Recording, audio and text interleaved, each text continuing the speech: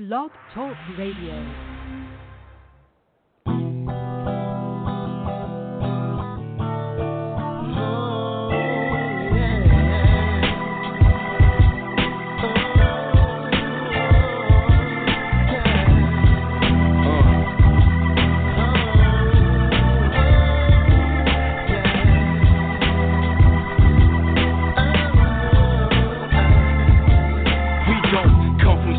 But from enslaved Africans, people use words to confuse and how it's trapped again. Our lineage is deeper than the challenger. Our family tree consists of people that had influenced the planet, bro. We managed to lose sense of self, we don't identify with our heritage like African American is not African. But listen to me, I'ma have you black again, pumping up your fist and using pics to fix your naps again. I like to give respect to Imhotep, considered by the world to be the first architect, the high priest of the sun god Ra at Heliopolis. He built the 7 pyramids in Egypt and they still exist.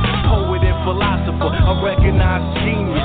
He diagnosed 200 different diseases. They say Hippocrates is the father of medicine, but Imhotep lived 2,000 years ahead of him. King Sound Walsh Red, second ruler of Kemet.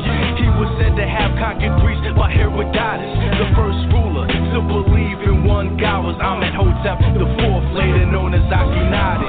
Kings. We are the lions, we are the fighters, we are the birds, the original man.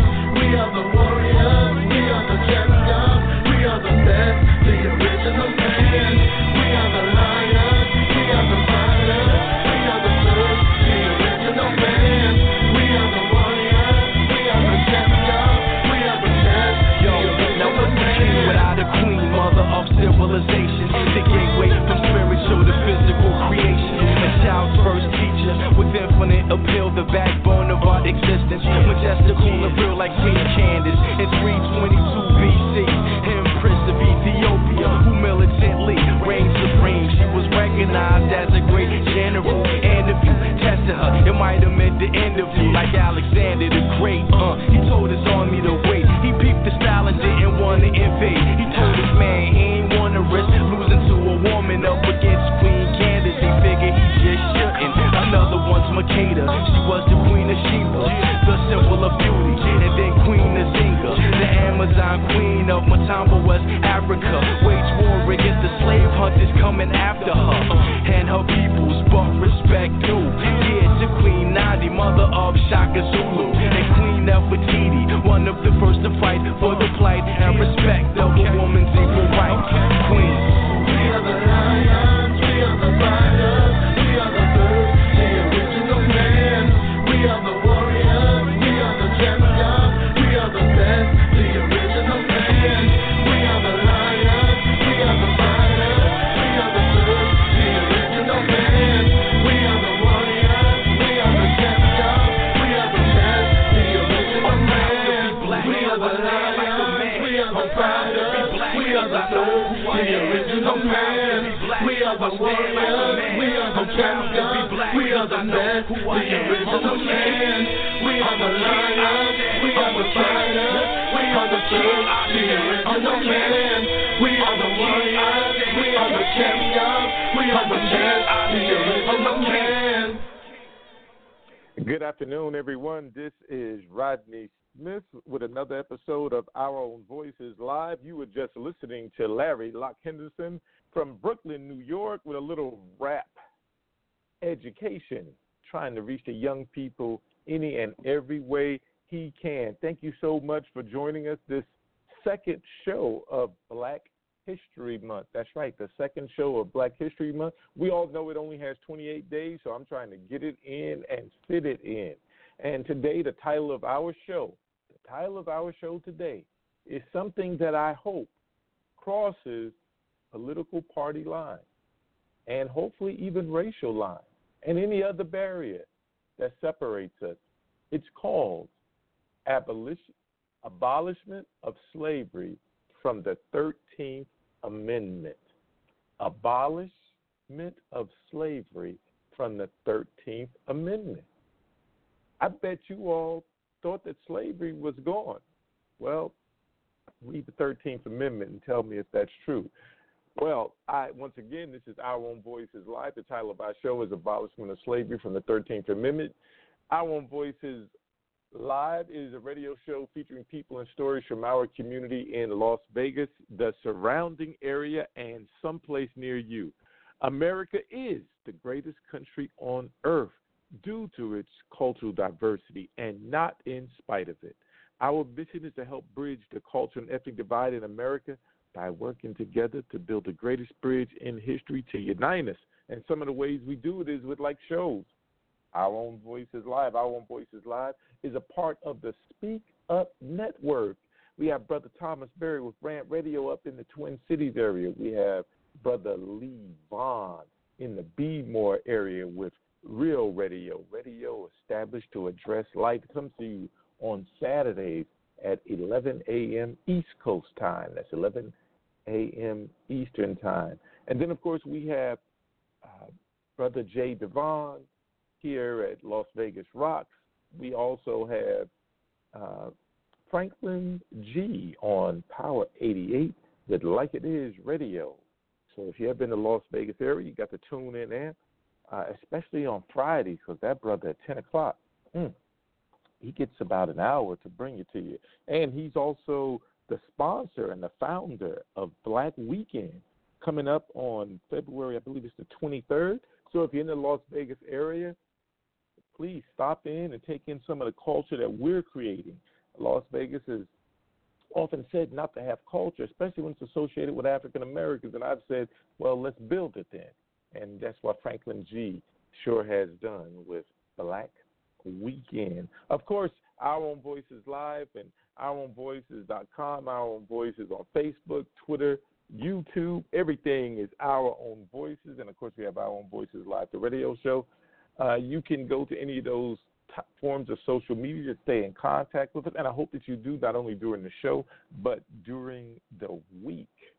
Our Own Voices actually came from Our Own Voices, the print and digital magazine that talked about not only black culture, but also everyone else's culture, because we're all Americans and we all came someplace other than the Native Americans that were here when those Europeans discovered, I have the air hash quotes going on, America. So we thought that if we educated ourselves on our own history and culture, we educated other people on our history and culture, and we got a chance to learn theirs, that maybe, just maybe, that would remove at least one brick in the wall that divides us. And from that one brick, there would be more, and it would come quicker. So that's sort of the theory behind Our Own Voices, the print magazine, as well as everything else that's Our Own Voices. So that gave you the lead-in. There's a lot of news that's happened this week, of course, with our president, a lot of things going on. And those things are going to go on. Even on my Facebook page, there's some political discussion. But the political discussion that I want to bring to you today is the abolishment of slavery from the 13th Amendment. And it is a political discussion because amendments to the Constitution, in order for them to be changed, you have to have a large percentage of the states that will ratify those changes. And I thought, well, Nevada was born out of the Civil War. Nevada was born out of the desire to increase the chances of Lincoln winning the election. I mean, that really is what it was about. Lincoln wanted to ensure that he would win re-election. And believe it or not, Nevada at the time was a part of the Utah Territories. And Nevada and those people in the Utah Territories on the east and the west side of it didn't get along. Primarily, they were Protestants and Mormons. They were having their own little, I guess you could say, territorial civil war. And the Protestants and Lincoln made a deal that he would give them statehood if they would guarantee they would vote for him, because we had an electoral process, right? Also, Nevada is rich with silver, and later they found gold, as well as other minerals. So Nevada became very important to Lincoln for the Civil War, the successful execution of the Civil War, because not did he just get votes to win the presidency, which he actually didn't need because he won overwhelmingly, but it gave him something that the North was running short on, and that was money. And the silver from the Nevada mines and the Comstock lode actually helped Lincoln further persecute the war. And to a certain extent, very similarly to how the United States won the Cold War with Russia, Lincoln had more money to outspend them. So that led to the North, the Union soldiers, beating the Confederacy, winning the war, right? And so you would think that slavery would be over then. Well, no, because slavery is a political institution. It needed the politics of the day to go through the process, officially abolish slavery. And that process, a part of it was they had to give those Africans citizenship. And one of the ways they did it was that there had to be, first of all, something that got rid of slavery so that they could come into citizenship.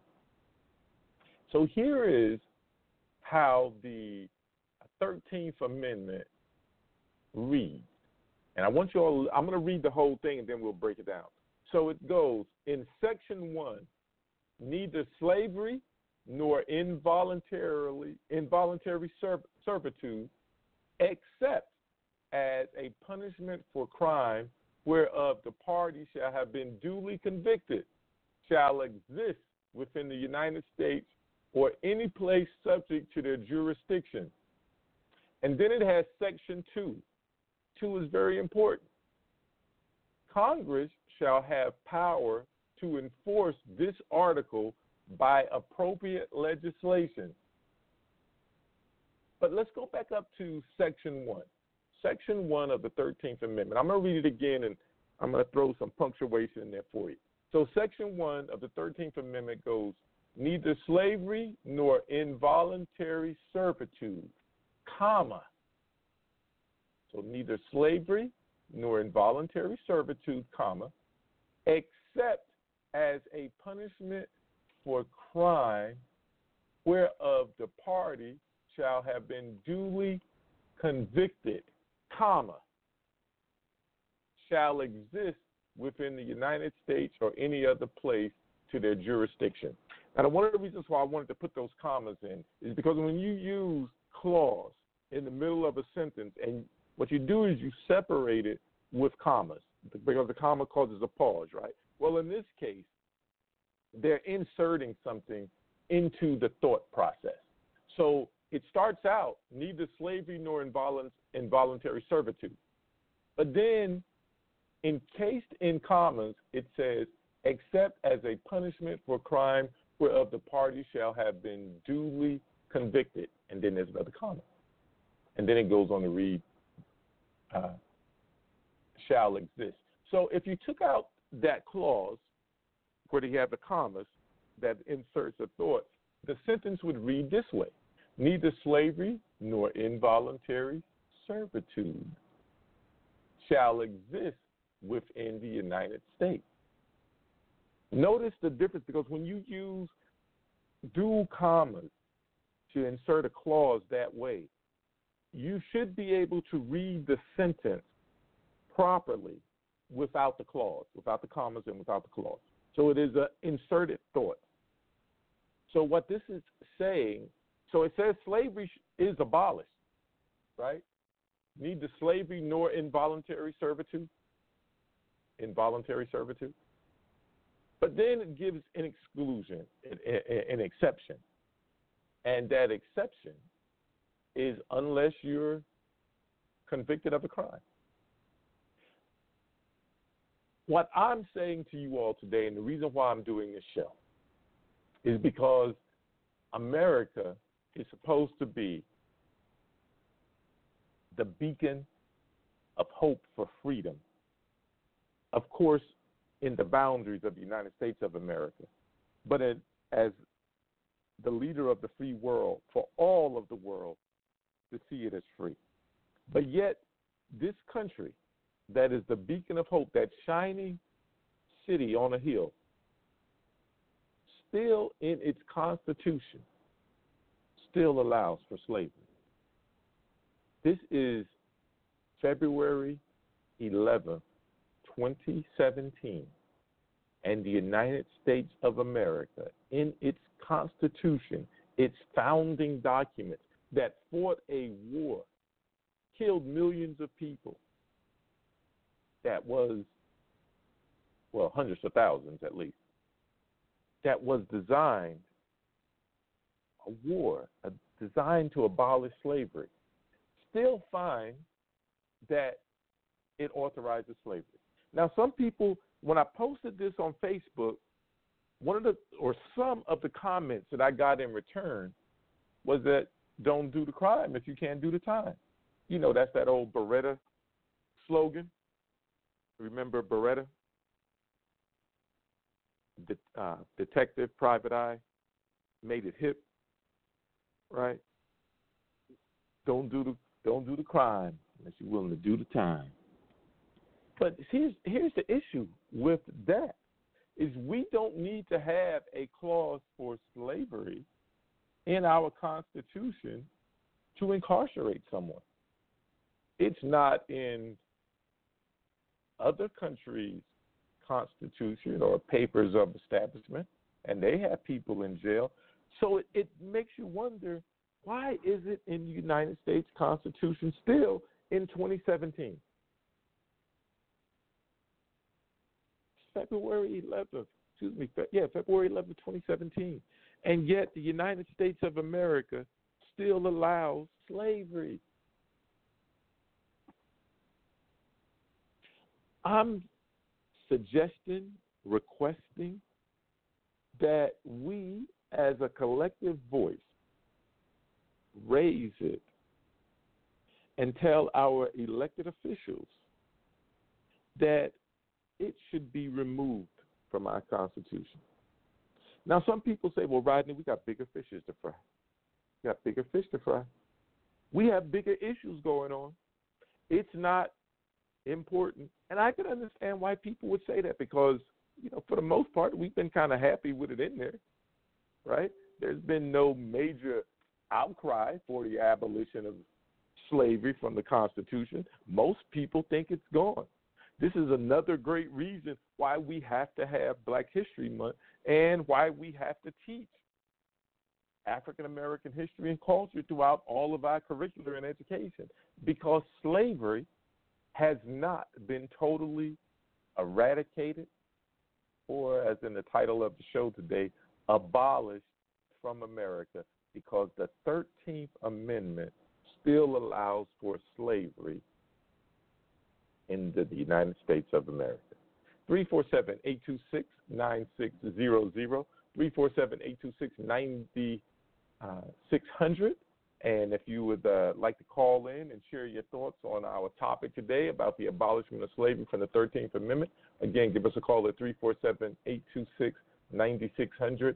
That's 9600, and press the number 1 on your keypad. That lets me know that you are not just listening, that you want to talk, and I can see the listeners out there. So if any of you want to chat with us, press the number 1 on your keypad. So slavery is authorized to exist in the United States of America, the beacon of hope of the free world, the shining city on the hill. We have the lady in the harbor with her torch, where people who came into this country through Ellis Island could see it. It was almost as if that was the physical embodiment of America and freedom. Come to us, come to America and experience freedom. But yet, in this country, with that lady in the harbor, who is acting as that beacon, that shining city on the hill, comes into New York, the city of lights. But in spite of all of that, we are a country that through its Constitution allows for slavery. So going back to the clause, it says in the clause, the exception for the abolishment of slavery and involuntary servitude is the exception is as a punishment for crime whereof the party shall have been duly convicted. Now, an interesting thing happened after the Civil War and slavery was abolished. A lot of black people went to jail. And if you look at the prison population today, you'll find that there's a greater percentage of African Americans in there than anyone else. How can that be when we're only about 12 or 13% of the population? And once you go to jail, and especially depending on what crime you were convicted of, well, I mean, like a slave, you're stripped of all your citizenship rights. You don't have the right to vote, right? You don't have it. Now, you're not stripped of all of your citizenship rights because you can go to court and we still have to have due process and all of those things.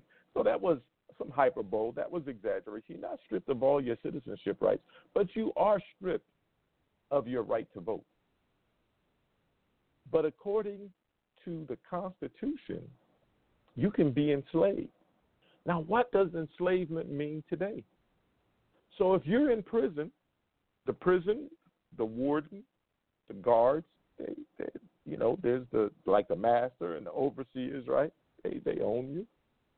So if you are a prison, and let's say company A or B, C, or D, take your choice, contracts with the warden or the master, and says, I want to use your labor to get out this product. Now, I haven't checked in a minute, but it used to be that inmates got paid about 11 cents an hour, if they got paid at all, 11 cents an hour. Now, we all know that the minimum wage that many people call slave wages is a heck of a lot more than 11 cents an hour. But because prisoners are a special class of Americans, they're still Americans, they're just a special subclass or subcategory, subgroup of people in America. Things that are required for other people are no longer required for them. So they can be farmed out to business A, B, C, or D. And there's some rules, depending on which state you're in and all that, that dictates how this can happen. But those inmates, those prisoners can, notice I said can, be farmed out. And I use farm because that's what they used to call them. They would put the work on the farm. But those people can be farmed out as labor to a company. Remember the old road gangs? I don't know if many of you are from the South, but they used to have the road gangs. And the road gangs used to be inmates that were digging ditches and building roads, cleaning up on the side of the road. It wasn't like they were getting paid for that. That was a part of what they did because they're owned by the master, by the warden. And they have the guards, the overseers, to ensure that they don't escape. So to a certain extent, we were seeing slavery right before our eyes, but we didn't know it. But when company A, B, C, or D comes into that warden, to that slave master, and hires those people out to work for him, he doesn't pay them the prevailing wage. He or she doesn't pay the prevailing wage. I mean, because, heck, if you're working on an assembly line, assuming we still have them in America, or any other type of manual labor, laborious work, farm work used to be one of those. Well, if you have to pay someone minimum wage, which is, I think, at least $7 an hour. Now, if you, but you're still making a profit, right? But let's say you go to that warden, that slave master, and you cut a deal with the warden, and you tell a warden that you want to hire out his inmates, let's say, I'm going to just pull out a number, for $2 an hour. Now, the warden has to pay, depending on where you are, and it used to be 11 cents an hour. And I think that there was flex even in that. But for those places where that's what it is, the warden pays 11 cents to his inmates, but he's hiring them out for, let's say, $2 an hour. That company, bottom line, profit shares just increased dramatically because $7 an hour, and this is depending on which state you're in too, that's the minimum wage, no longer has to pay that. Oh, and guess what else is no longer paid for by that employer? Don't have to pay for any health care. Nope. No health care. I don't even think they have to pay for Social Security. So look at how much just tangible dollars right off the bat, going from just a minimum wage, $7, to let's say $2, right? The warden is, I don't know what they do with the money, whether it goes to the Treasury or it goes to the prison. I haven't been able to get that information yet. But the warden is paying inmates 11 cents.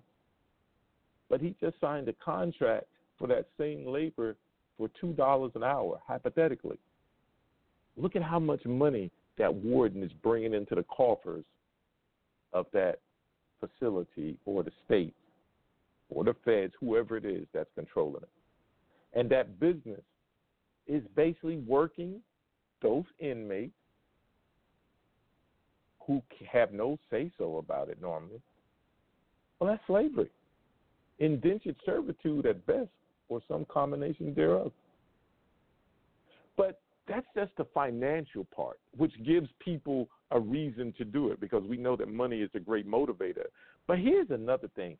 Thomas Paine, yeah, that's right, D. Thomas Paine, one of the founding fathers, he talked about what happened not just to the enslaved, to those who are the masters of the slaves. It talks about what it does to a person mentally to dehumanize another human so that they can turn them into their slaves. And it's nothing nice. Thomas Paine. You can read that in the book called, of all things, Common Sense. He talks about what it does to the psyche of a person, of one human, who dehumanizes another so that they can be a slave. You can see some anecdotal evidence of this by looking at some of the old lynching pit photos. And in these lynching photos, and I'm going to throw another word out there that I want y'all to look up, and it's called picnic. In these lynching photos, you would see whites in a festive environment,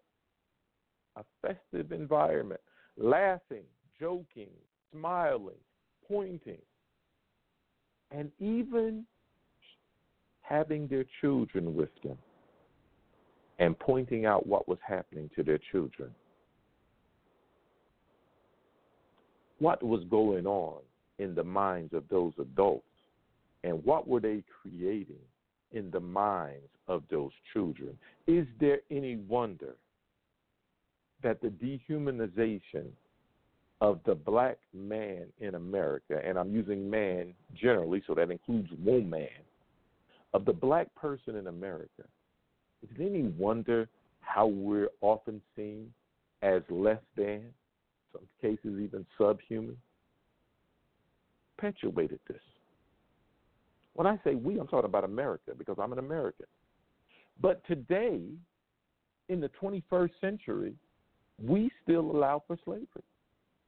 What does it do to the minds of the people today to enslave another person? I suggest it does the same thing that it did over 100 years ago. That's right. And one of the why I started this, I live in Las Vegas, Nevada, and I mentioned earlier that Nevada, its nickname is Battleborn.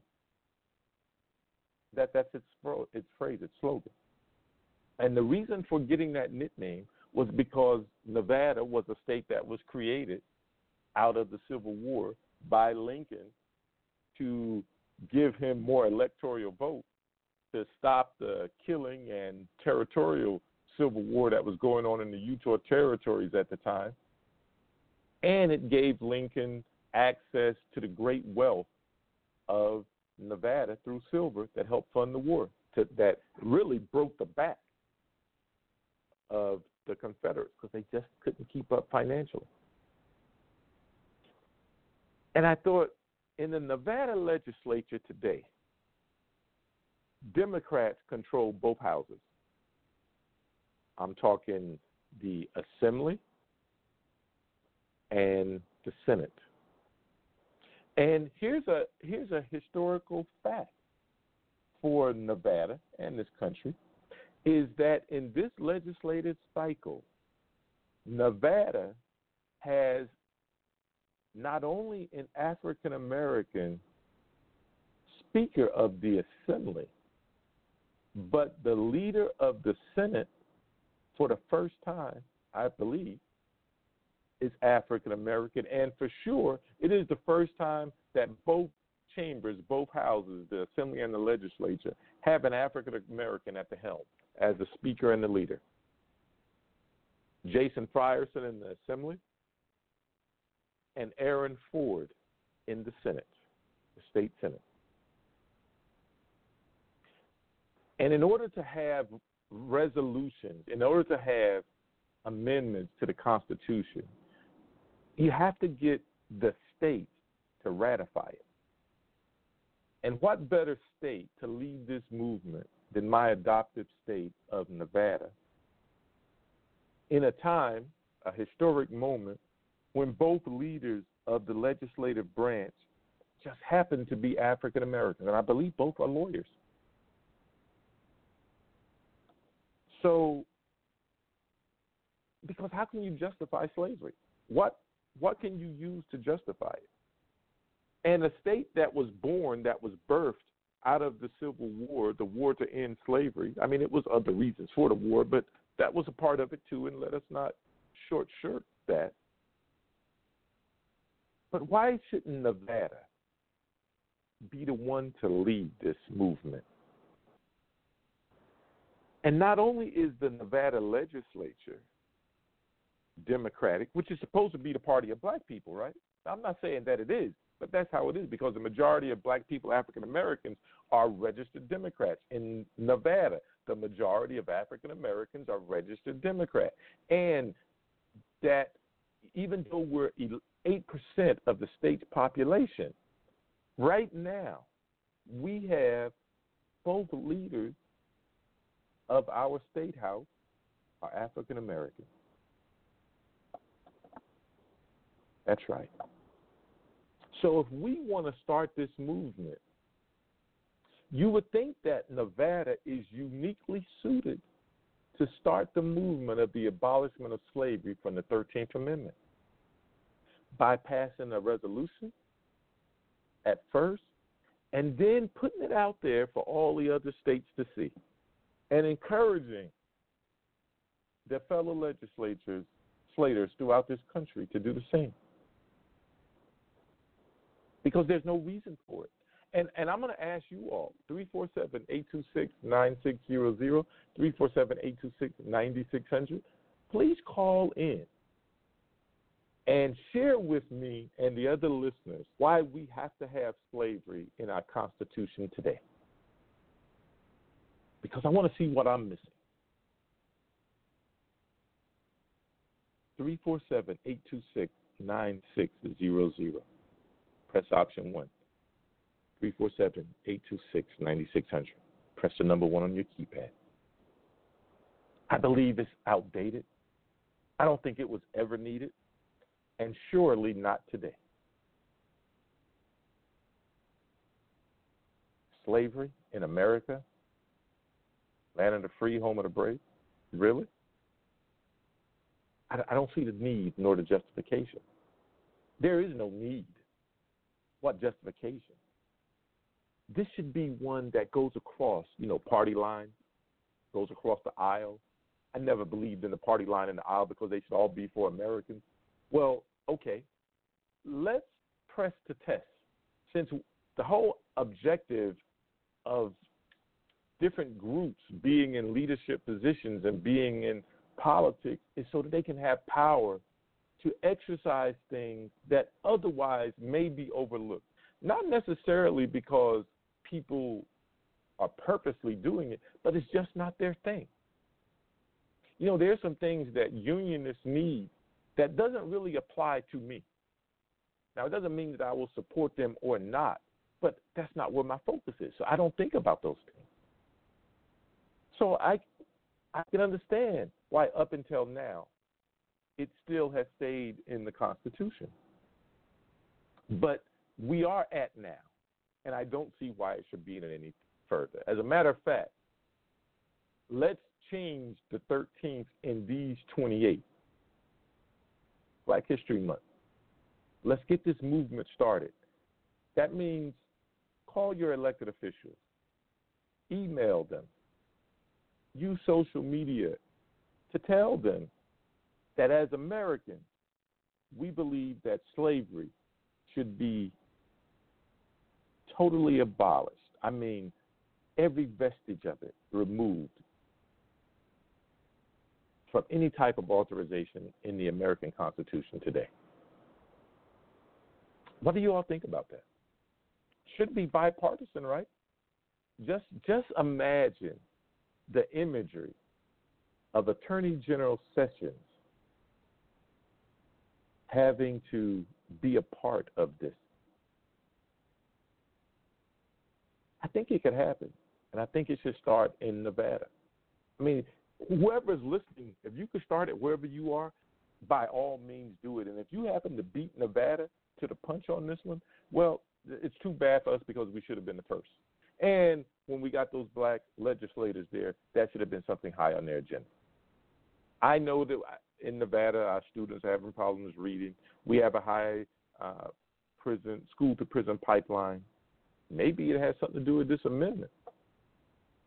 Maybe there is some intangibles, some things that we don't see day to day that impact the behaviors of people who want to have slavery in America, because there's a financial benefit.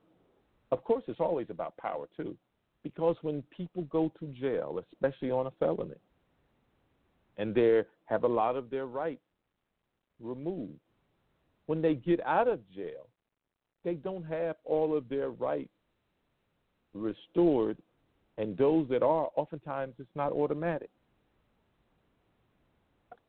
So how can we read those words in the Declaration of Independence about those inalienable rights, in other words, those God-given rights of freedom, when in America we still have slavery listed in our Constitution? 347-826-9600, 347-826-9600. Press the number 1 on your keypad to chat. And actually, we have a caller. Let me bring him in and see what they have to say. Good afternoon. You're on Our Own Voices Live, and our topic today is the abolishment of slavery from the 13th Amendment. Did you have a question or comment for us? Yes, sir. Rodney, this is Ed Austin, man. How are you today? Hey, I am doing well, brother, and yourself? I cannot complain, man. Beautiful day, even with a little bit of rain. Still a beautiful day. I wanted to add a little bit of complexity, possibly. You said a couple of seconds ago was really when it comes to taking slavery and all of the vestiges of slavery out. I think that's probably the root of a lot of the problems that we have. A lot of things are still definitely with our society. They have vestiges in slavery, i.e., the Electoral College. So when we look at the way the presidents are chosen, when we look at the way where it used to be the Three-Fifths Compromise, but still those things still have roots in slavery. And so when you start plucking stuff up, there's a whole lot of other things that are going to come with it, right? And so I think that there's a lot of recalcitrance to really digging into some of these issues because the roots really do run deep. And so when you attack a system and definitely a systemic issues here, people start getting really, really antsy because that's going to affect, like you said, their power, their money, and it's also going to affect people's image of America. And I think a lot of us as Americans haven't come to deal with the fact that we have a very complex history. It's a challenging history on a lot of fronts, but it is still our history. Yes, it is our history. It is our story, and we wrote the story, and it's still being written. But I will say this, though, and I appreciate the points that you made because I see them. America has always been described as a great experiment, and I think sometimes we forget that before us there really was no one else set up politically like us. A republic that has a democratic process that also embraces capitalism and also is a beacon for those for religious freedom. And some people, including myself, say that those are the three legs of the stool that has supported America and really helped it to be a successful experiment to date above all others. But it doesn't take away the fact that it is an experiment. And sometimes when you do an experiment, everything may not work out as it should. And a good scientist will go back and look at what they have done. They'll look at where they are, they look at how they got there, and then they'll look at how they started. And when things aren't working well, they'll make adjustments. They'll make changes. They will study the process, and they'll make changes. We are very slow at doing that in America, especially with certain issues, and usually those that are associated with black people. In America today, we have more people incarcerated than any communist or former communist country. As a matter of fact, we just have more people incarcerated in America than any other place in the world. And because our including China, including North Korea, how about that? Right. Including Iran, the great Satan, we have more people incarcerated than any of those. And a good percentage of them just happen to be African Americans. And when we think, go ahead, brother.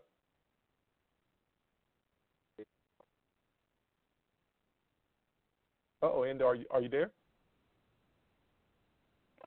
Okay, you're breaking up a little bit, so I'm gonna give you a little time to get it clear. Is that better? Much better, thank you. Oh, okay. I think that, and I'm not against capitalism, but I think that one of the challenges that we have is that we made capitalism synonymous with America, and so the capitalist system doesn't always work for all persons, and so when you have a system, any system, that can be exploited, that's why whenever new legislation comes out, it's already many times has the handprint of many different businesses on the front end. Whether they agree with it or not, they're going to be involved in the conversation to make sure that they can be positively impacted by the end product, right? So, like, there were people who were looking at No Child Left Behind. Didn't care about the kids or being left behind. But what they were looking at is, how can we finance or how can we benefit financially from this? Same thing, in my opinion, when it comes to the prison industrial complex. It is has the hands of many businesses on it, and a lot of the elected officials are benefiting from these businesses. They're contributing to their campaign. They are financially supporting their family members, and so when you when you really look at and so I do agree that it would be good to abolish slavery and to I don't know how that would happen, if it would be rephrasing the 13th Amendment or an amendment to the amendment. I don't know exactly how that would happen, to be honest, but I do think it would be great. But I think that we also have to be honest with ourselves. As long as we have capitalism as a cornerstone of the country, and not capitalism as far as letting a economic system be there, but capitalism as far as that being a part of America, as far as that being not just an economic engine, but being something that really drives policy. I think too much capitalism drives policy instead of the other way around. I don't think we make legislation or regulations that tell businesses what to do. I think businesses tell us what legislation and regulation will happen. So when we, in my opinion, when we marry ourselves so much to capitalism, and honestly, what we haven't had, when you look at slavery, that's not real capitalism. When you look at Jim Crow, that wasn't real capitalism. When you look at right now where the banks are eating up the small banks, that's not real capitalism. We're not really allowing people to control, to, like the poem If says, be the master of their fate, the captain of their soul. Invictus. But when we're not really experiencing real capitalism. We're experiencing capitalism as a part of government, not a separate industry. I mean, a separate entity, rather. So let me jump in because I want to break down the capitalist piece a lot, because what I want to share with you about capitalism is that capitalism, I mean, I agree with all the points that you made about it, but capitalism as we talk about it in America today is not the capitalism that actually exists in America, and is not the actual capitalism that was envisioned on the founding of America. People think of capitalism in America, and our parties, depending on which side you're on, often talk about the free market, and you'll often hear certain phrases pitting capitalism against socialism. Mm-hmm. Well, the reality is that the form of capitalism that we practice in America and have always practiced to one degree or the other is technically called socialist capitalism. Mm-hmm. Now, Social Security is a great example on the extreme side of our form of capitalism, because if we actually had capitalism, that free market, everyone does their own thing type of stuff that you hear them talk about, there would be no room for Social Security and a bunch of other programs that we have. And the most ardent, conservative, the biggest Tea Partier out there, if you ask them if they want to give up their Social Security check, if you ask them if they want to give up that Medicaid and especially Medicare, they all say no. So on one mouth they say, one side of their mouth they say one thing, on another side of their mouth they say the other. But the reason for that is because the body politic and the media has perpetuated a falsehood, and that is America's home of the free market system, and it has pure capitalism, which never was and probably never will be. And that's something that we need to embrace and educate ourselves as well as others, so that we're not manipulated to fight amongst ourselves over something that simply isn't true. So that's one of the things that I wanted to say about the capitalist piece. The other piece is, I will say this about capitalism.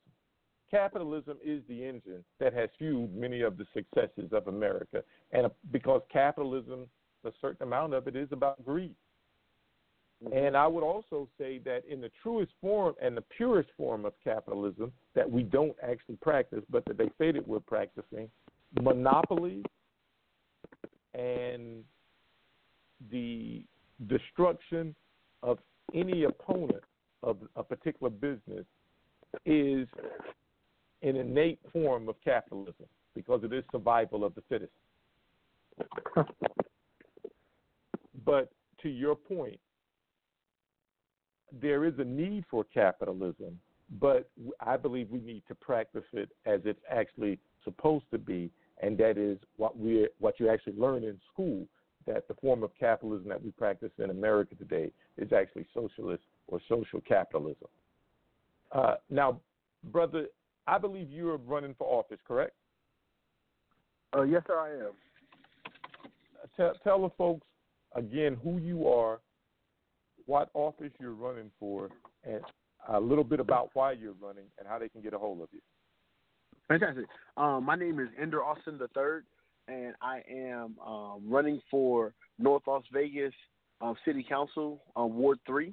And a little bit about me, I'm a father of two. I'm actually getting ready for my 5-year-old's birthday party today, and I have a 2-year-old as well. Been married for 9 years now, and I've been in the city of North Las Vegas for just about my whole life, middle school and high school here. Went to college actually in the city of Las Vegas. I'm at UNLV, and then shortly after I got married, we moved back to the same neighborhood that I grew up in. I'm running largely because we do not have, in my opinion, the people's voice. What we have are people who are too closely connected to other voices. And so we have about 8% voter turnout when with the last election 4 years ago. What that tells me is that we who are in the elected ministry, we who are working on behalf of the people, are not actually impacting the people. Once you impact the people, you don't have to beg them to come out and vote. And so my goal, my charge, is to actually connect with the people, and so that they understand that they do have a voice at City Hall and every other place I'm at. And how you can connect with me, I'm at ENDER AUSTINIII on Facebook, Twitter, Snapchat, Instagram, and my website is it's Austin, AUSTIN, the number 4, the letters NV.com. That's Austin4NV.com. I'm there everywhere, and I'm looking forward to talking with folks from all over the country, all over the world, to see how their municipalities make it work so that we can, together as a collective, push our society forward. So, Ender, I have a question for you, and the reason why I'm asking you is because what I'm telling people as of today in this show is that we have to tell those who are running for office and those who are in office what it is that we want. And then we should determine who we vote for by whether or not those people in office or running for office will do the things that we've requested of them. So Absolutely. As we're talking about the abolishment of slavery from the 13th Amendment that many people may not even know is still in there, as a legislator on the city level, as a city councilman, would you be willing to support a resolution from the North Las Vegas City Council to encourage our legislative branch to pass a resolution themselves to start the process of removing and authorizing slavery in the United States Constitution's 13th Amendment? Absolutely. I think it's a wonderful, in my opinion, symbolic, but I think it is a wonderful gesture.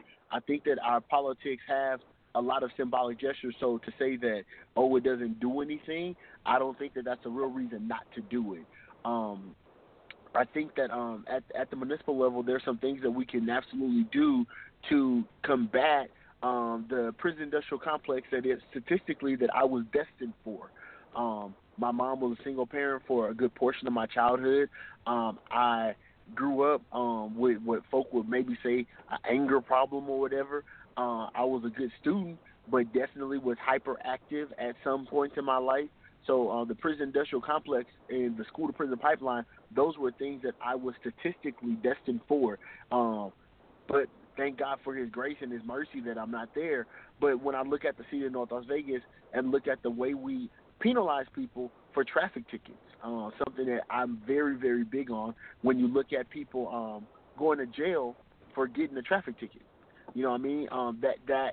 That really allows people to have a wonderful foray, I'm being sarcastic, into the prison industrial complex. There are things that not only can we do as far as writing a resolution and leaning on the legislators that actually represent the city of North Las Vegas, but there are things we can also do at the municipal level to ensure that we're not participating in it. Right now, the city of North Las Vegas doesn't even use its own jail. We actually are using other jails to house people. So in my mind is if we can't afford to keep folk in jail, we probably shouldn't have the ones who aren't dangerous. You got a bench warrant. You got a jaywalking ticket. You mouthed off to a cop. Maybe we shouldn't keep you in jail and pay $100-some a day. But I definitely do believe that it is not a bad thing. I can't see any downside to the legislature picking this up. And I think that we have to go further than that to actually begin to dismantle the school-to-prison pipeline. That's why I'm so ardent about education. That's why I'm so very, very driven behind that, so that we can really pull our kids out, because we know that if they're not reading by third grade, that they're already building a prison for them, building a jail cell for them.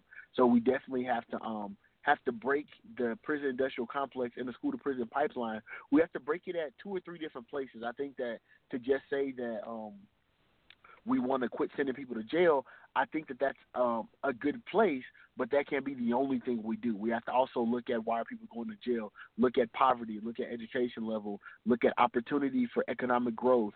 We have to look at all of those facets of the school-to-prison pipeline and the prison industrial complex, and then break the neck of every single one of those issues. Well, I appreciate you speaking so passionately about the things that you believe in. I'm guessing those are some of your platforms for running for city council. As one who's run for office myself, it is not as glamorous as people may think. It is hard work. It is long hours. You get to hear people say things about you that have no basis in reality or fact. You get to hear people twist your words around. And for those who have families, you're spending a lot of time away from your family. But that is the commitment that those who truly believe have and are willing to sacrifice for the betterment, because everyone's not in a position to run. So I appreciate you, young man, for stepping out on faith and looking out for your fellow man, your fellow woman, because we need good people out there, and we need people to make some hard decisions, to say some things that may not be politically proper or politically expedient. And some of the things that you talk about, those aren't things of expediency, but those are things of a necessity. So big shout out to you. Tell them again who you are and how they can get a hold of you. Yes, sir. Thank you. Ender Austin III, and you can reach me on any social media platform at ENDER AUSTINIII. You can reach me via telephone at 702-206-2470, and you can email me at Ender, ENDER, at Austin, AUSTIN, 4, NV.com. Well, thank you so much, brother, for taking time out of your day, because I know Saturdays are normally family days, even though it's raining outside. But I appreciate you first of all, just for tuning into the show, and even more so for calling in and sharing your thoughts on our topic, as well as letting folks know that you are a man of the community that's running for what appears to be a lot of the right reasons. Thank you so much for calling in today. Yes, sir. Thank you. All right. That was Ender Austin III, running for city council in North Las Vegas. Let me tell you, I've known this young man, and I call him a young man because he's younger than me, and because I'm 50 plus now, so I guess technically I'm not young, even though to someone 70 I'm young. But I've seen him at work in the community.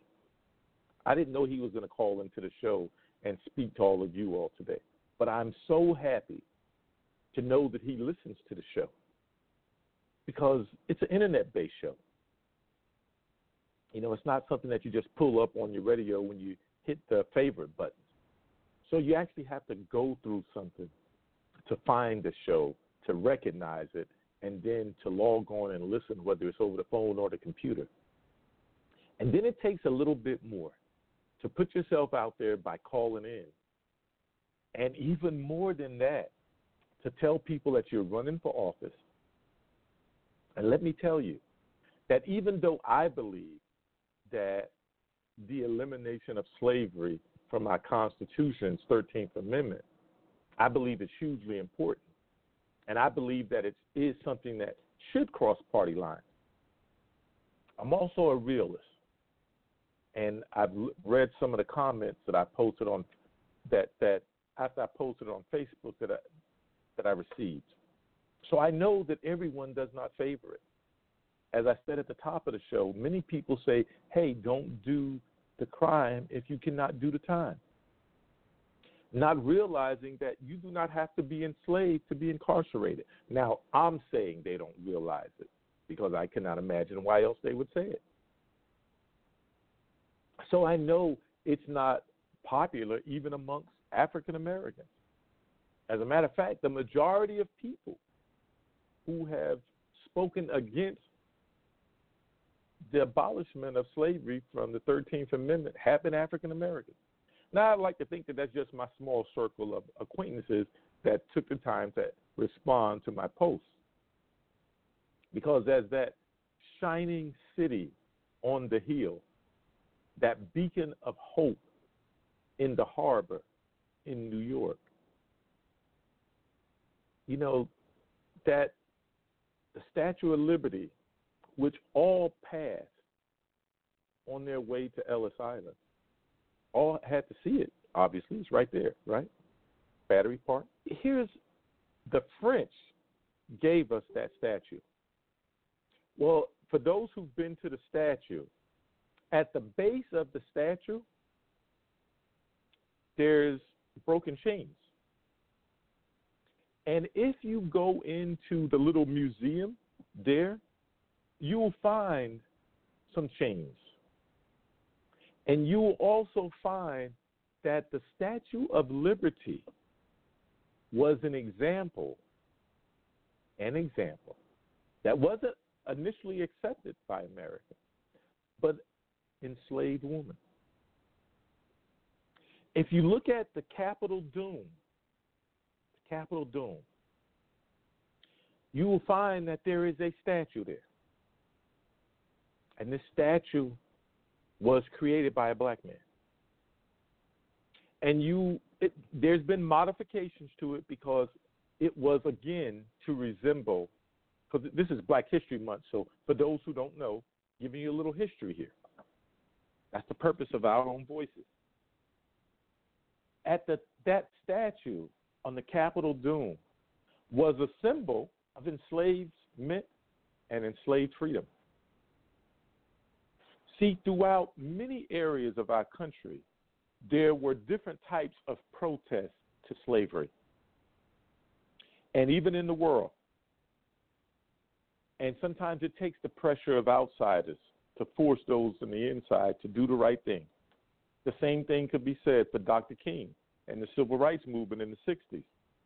Even though he showed the brutality of separate but equal in laws and in practicality and actual use,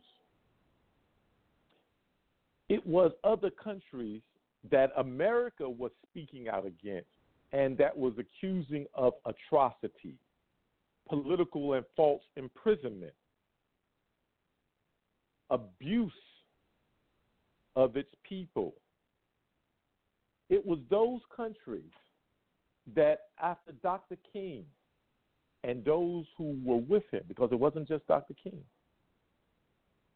it was those countries from the outside that when America talked about the abuses of Russia, when America talked about the abuses of China, and occasionally when they talked about the apartheid system, notice they had some issues talking about that, of South Africa. It was those countries that turned to America and using a phrase, a biblical phrase that is common in our lexicon today, our vernacular, it told America basically, how dare you talk about this little spite in my eye, this little speck, when you got a plank in yours called Jim Crow. When America, when you're still hanging your citizens without due process. And even today, North Korea, Iran could tell America that you are one of the only countries, if not the only country on the planet that officially authorizes slavery. The last country to do away with slavery, I believe, somebody fact check me, was Mauritania, Africa, in, I want to say 1989. But somebody fact check me because, like I said, I'm a little older now. But it's not actually true that the last country to abolish slavery was Mauritania in 1989, if I have my dating countries right, because America still has it in its constitution that America authorizes slavery according to supposedly the greatest freedom paper ever written, the United States Constitution.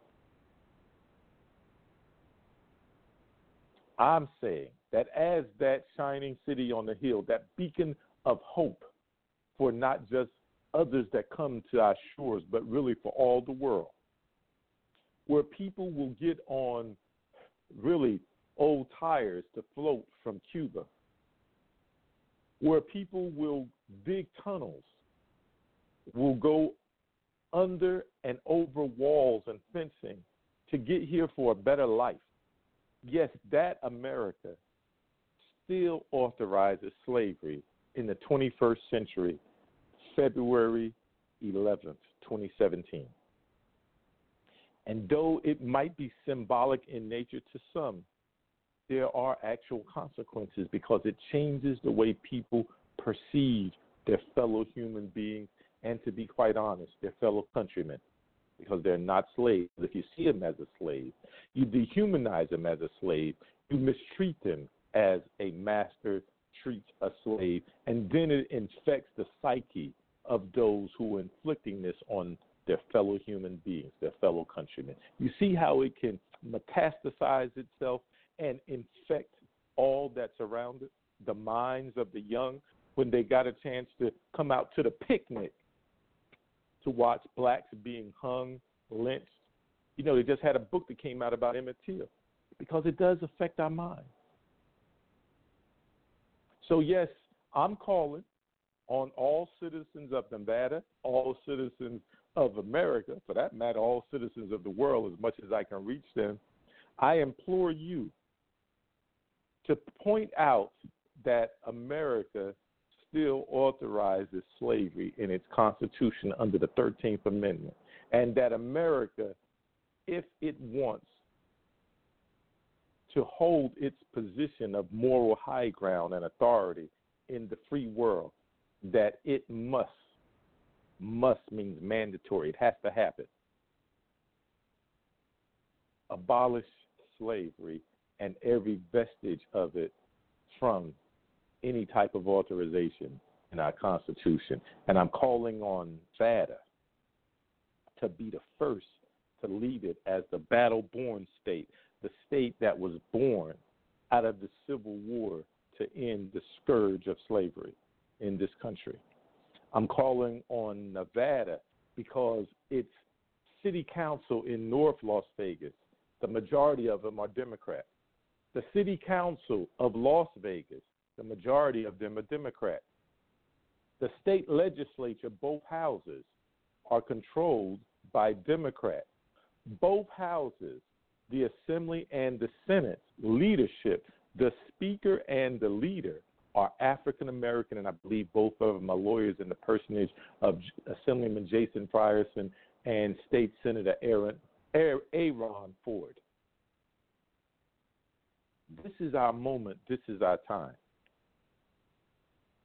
And I would ask you to ask your legislators, feel on this. Contact them, call them, email them, social media. Start it today. There's no better day. And what really pushed me over this is because just 2 days ago was, I believe, the second anniversary of the passing of the late, great Samuel L. Smith, Sam Smith to many. And he said, don't preach me a sermon, show me one. So I don't want to just talk about what can be done. I want to do something, and this is a thing I believe I can do. But it takes more than me. It takes many of us. So I'm asking you, first of all, do you support it? And if you support it, I'm asking you to put it in social media. You can hashtag it however you like. I say we need to modify the 13th before the next 28. Because there's 28 days in February normally, unless it's a leap year. It is the birthday that celebrates President Abraham Lincoln and Frederick Douglass. It's the birth month for them both. So let's start it in the birth month of those that we celebrate for helping us have this freedom. And then before the next 28, let's make sure that it's changed. I think we can do it, and I think Nevada is the state to start it. I think we're uniquely positioned right now. And don't let those legislators tell you, well, it's not good for me to say that right now. Because if not now, when? If not them, who? And yes, you. Let abolish the 13th, the last vestiges of slavery, before the next 28. I believe, I know we can do it, but I know it takes people to mobilize. When you go to the Blue Martini Sunday night, I know you go in there to get your drink on, get your party on, hang out with friends, get your grub on, listen to some music, let your hair down. I understand that. But since there's probably about 800 people that's going to come and go, and most of them are going to look like you and me, it's a great time to pass it on. Time to modify the 13th before the next 28th. We got to get rid of this slavery thing, this slavery reference. It also shows an exercise of power.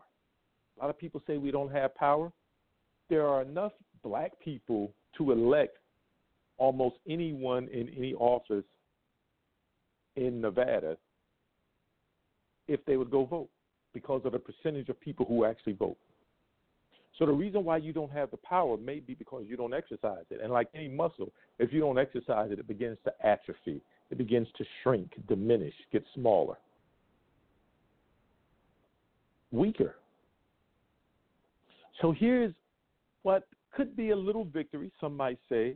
Some might say it's symbolic victory. But if it's that little and it's that symbolic, meaning it won't hurt anything, maybe it'll help something. So let's unify over this. Now, we're going to talk about something else, and Brother Ender talked about education and the school to prison pipeline. We're going to talk about that next week. But this week, because I wanted to let this lead into it, spread the word that, did you know slavery is still authorized in America according to its Constitution's 13th Amendment? And let them know that if there's ever a time that we've been in a position of power in Nevada with the largest cities, North Las Vegas, being run by Democrats, because most black people are Democrats, right? That's supposed to be our power base.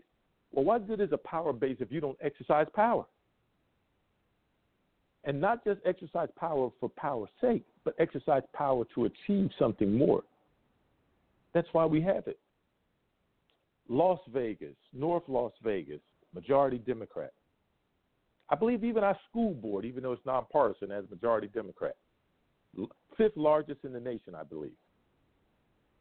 And then you have our state legislature. And yeah, I keep hammering it home because I want to make sure that you all understand the position of power, or I should say potential power, that we're in. Because if you don't exercise power when you have it, you probably won't keep it. Frederick Douglass says, all you get, you may not get all you work for, but all you get will be because you worked for it. Let's work for this one. Our topic today was the abolishment of slavery from the 13th Amendment. And I said, we have to abolish slavery from the 13th Amendment. We have to do it before the next 28. Big shout out to our one caller today. Wow. In Mr. Ender Austin, running for North Las Vegas City Council.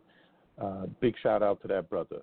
And you'll be able to go to, and we'll post some of his contact information and contact him and talk to him. Get to know what it is and help him. Don't just say, I like it that you're running and, give him a like on Facebook. That doesn't buy any stationery, business cards, flyers, posters. It doesn't pay for any meet and greet, barbecues. He talked about capitalism. Politics is fueled by capitalism. And if he wants to be successful, he's going to need a little bit of that fuel. He'll also need some of your physical energy as well. To phone bank and door knock. So thank you all. We'll see you next week, next Saturday, hopefully at 12:30, which is our normal time. That's 12:30 p.m. on the West Coast, 3:30 p.m. for those of you back east. Once again, the title of our show today was The Abolishment of Slavery and the 13th Amendment. All right, everybody. Talk to you next week. Bye-bye.